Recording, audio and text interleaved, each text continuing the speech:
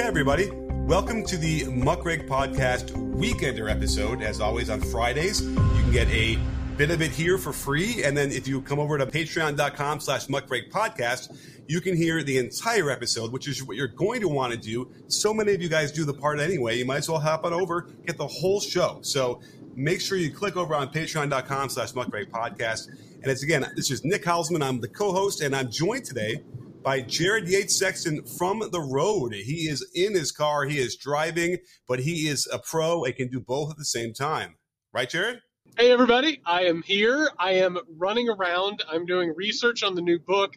I am busy as hell, but I didn't want to miss out on another Weekender. I didn't want to miss out on the show. Luckily, Nick and his friend Jason Needleman, the great professor, filled in very, very well. I enjoyed it myself as a fan, which is what people should do on Fridays by going to patreon.com/Muckrake Podcast. That's patreon.com/Muckrake Podcast. It's wonderful to be with you, Nick. I missed you. Oh, I missed you too. I'm so glad to have you driving with me. Drive safely, please, while we do this. But you might have a little bit of a hard time keeping the car on the road as we discuss some of these things that are happening because obviously Jack Smith's investigation is ramping up. He has written a letter. I wonder if he put a stamp on it and sent it. I don't know how they delivered it, but I want it to be scented. I want any letter of a notification of criminal investigation. I want it to have a nice strawberry scent to it, like a fourth grade eraser. Yes, exactly. I mean, it could be, they could have delivered it maybe with like in a rabbit suit or whatever, with a guy dancing and singing, and then they deliver it like that. That'd be interesting. But it's a real problem because there's a bunch of different laws that Jack Smith is alleging that Trump violated. Of note, there isn't any incitement of insurrection, which I think is probably good because it's probably the hardest thing that they're going to be able to prove. And so what this says to me is that they're not going to get this far in any kind of investigation unless they have the goods, right? Unless they feel without a shadow of a doubt beyond any, accusation of politicization that they will be able to prove their case in a court of law. Would that be fair to say, Jared? I'll say this. So first off, we've talked about it. Jack Smith is not going to bring charges that he cannot prove. He's not going to mess around with this thing. He's not going to play footsie with anything that can't be brought across the finish line. But there's also an aspect to this as well, which is one of my main concerns. Listen, Donald Trump is in hot water. We've talked about this. We've acknowledged this. We understand it. He has obviously incriminated himself, and he should be held accountable for those things. I mean, based on the evidence that we have seen just from the documents case and from other cases against Donald Trump, he should spend the rest of his natural life in prison. And he certainly should be held accountable in this case. I will say it is almost impossible to prove that he is the person who led to the insurrection when he was just kind of the buffoon out in front of it. And, I've been thinking about this over the past couple of days. Donald Trump had a hard time paying attention in briefings, much less bringing together a massive conspiracy to overthrow the government of the United States of America. He was talking to Mike Lindell, Nick. He was hanging out with the MyPillow CEO trying to figure out how to overthrow an election. He is not a serious person. And as a result, you can't sit there and say that he is at the center of the conspiracy or this insurrection or this coup. But I can tell you what he did do and the roles that he did play in the January 6th situation. I think he's got to be caught dead to rights here. For sure. And, they might have a lot of information that we have not yet heard. Perhaps they have communications. We did know that Trump would use an unsecure phone.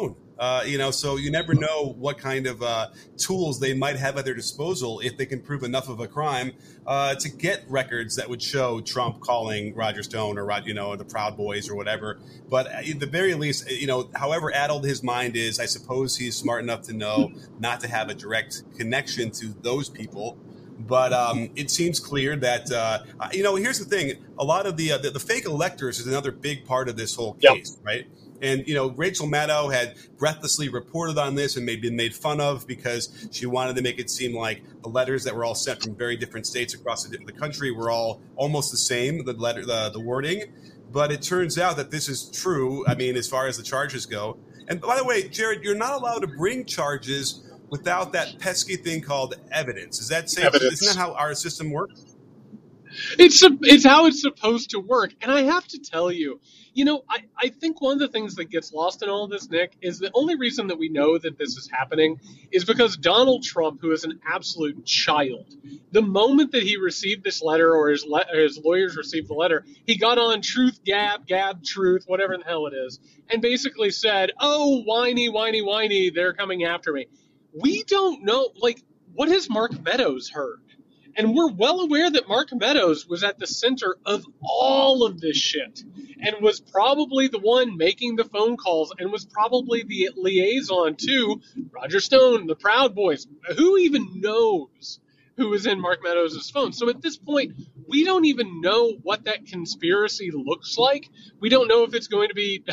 I find it funny to think that Donald Trump's Diet Coke guy might get indicted for this one as well. But, we don't know who all is involved in this thing or if they're going to contain it with Donald Trump. At this point, everything is just conjecture. We have no idea what this thing looks like or if, again, Donald Trump got caught cheating on his taxes, basically, and that's what they're getting him for in this January 6th probe, or if there's a larger inquiry, which is my hope. But again, I'm not going to hold out my breath on it. Right. And I'm putting a lot of money that Meadows is cooperating. He's been way too quiet. He already gave up some stuff, and he understands the legal jeopardy that he's in, and the only way he could save his skin would be to cooperate. So I don't see any other way around him not being part of this, especially because Smith is now bringing these charges. I will say this, the electors across, there's a whole bunch of them in Michigan who are now being charged sort of in the local attorney general there. And I suspect that there probably has to be some coordination between her, the Attorney General of Michigan, and Jack Smith, because there's a lot of felony counts, and I have to imagine most of these people are patsies and dupes, and they're going to throw the book at them, and they're just going to pray that they're going to get high enough and that they're going to give up enough people high enough that's going to get them farther along. It doesn't always work. And I think these crazies might assume that Trump's going to win in 2024 and then pardon them all, which is sort of what Manafort did when he wouldn't really turn over. That it could happen, I suppose. It doesn't seem possible. I would imagine a couple of those people are going to flip because there's enough of them. But it seems to me that's what's happening, too, as far as the coordination. And I got to tell you, Jared, I do feel a little bit bad for some of these fake electors who probably were just, completely deceived and manipulated. I don't feel bad for the false electors because they were in a plot to overthrow an election. I will say, though, it's funny that there is a consistent thing that happens around Donald Trump, and we've chronicled this. First of all, nobody around Donald Trump in his inner circle or even his extended outer circle, none of those people are competent. They're all absolute idiots who basically, at some point or another were under investigation for, trying to steal Social Security checks from somebody. These are fraudsters and grifters with the worst intent. And most of them have no idea what they're doing except for they know that the getting is good around Donald Trump. We've seen this not just with Roger Stone and Paul Manafort and Steve Bannon, but Congress people who lined up hat in hand looking for Donald Trump to offer them preemptive pardons. And you're exactly right. These people probably expected, and none of the people signing on to be a false elector probably totally understood what they were doing, except for they thought they were helping, their Lord and Savior Donald Trump, or they were doing something interesting. I don't know.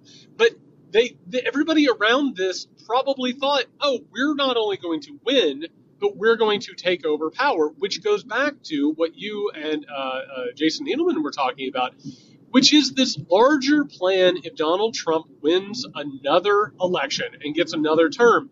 Basically, everything is now being fitted in order to try and erase any of the crimes, any of the indictments, any of the penalties or consequences that has happened from the first nightmare, but also to go ahead and push the envelope this second time around. So you're exactly right. Everybody involved in this more or less thinks that they're involved in some sort of a pseudo-revolution. And the problem is, if that revolution doesn't win, if your coup doesn't get carried out, you kind of have to face the consequences of these things. You've been listening to the free part of this episode. If you'd like to hear the rest of this great conversation, head over to patreon.com/muckrakepodcast and subscribe for lots more additional content, including a Discord server and live shows. We'd really appreciate it if you could give it a try. We know you'll love it and come back for more.